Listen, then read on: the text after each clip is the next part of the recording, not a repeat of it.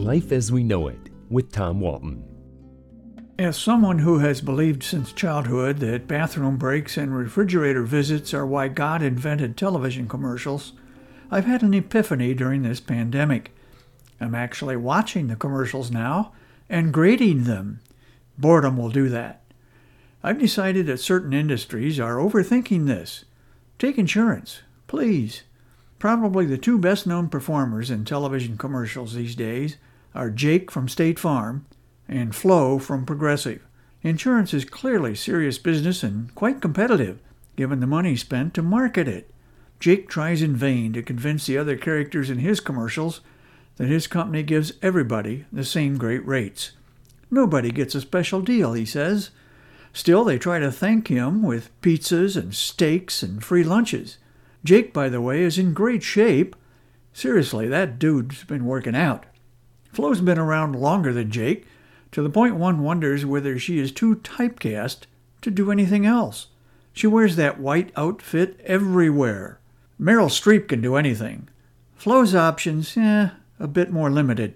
Incidentally, anyone else find it curious that when Flo shows up at her parents' house during their Sunday sing-along, there's her co-worker Jamie on the couch having a grand old time.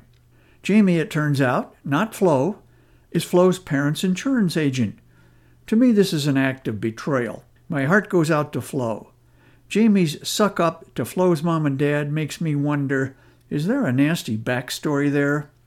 Yet I consider the commercial a success because I remember it. Every time it plays, I even join Flo's mom and pop in a chorus of Danny Boy. Far less memorable is that goofy emu at Liberty Mutual. Do I really want a giant bird that buries its head in the sand to sell me whole life? The same goes for the duck from Aflac. It's not a good look when you bring in a football coach to push product. Seriously, Coach Saban, you're working with a duck? Any discussion about animals in insurance commercials has to include the Gecko Gecko. He was cute in the early years. His wailing over a flat tire was Emmy-worthy and the stuff of legends. But the delightful accent has begun to wear a little thin. So I was glad to see Geico debut my new favorite commercial, featuring a family of cloggers that make life miserable for the couple living downstairs. How they balance their plates of spaghetti while clogging in perfect unison is truly impressive. You have to feel for the husband and wife below who, I'm guessing, can't wait to save up enough money to make a down payment on a place somewhere else. Anywhere else.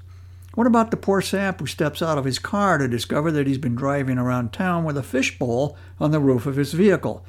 This guy's getting a break on his car insurance from Allstate? He may be in good hands, but his goldfish certainly is not.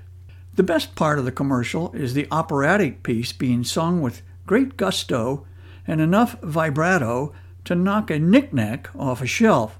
So I give Allstate points for artistic content. Oh, one last thing. There's a secret the credit card companies don't want you to know. Life as We Know It is written and hosted by Tom Walton and is a production of WGTE Public Media.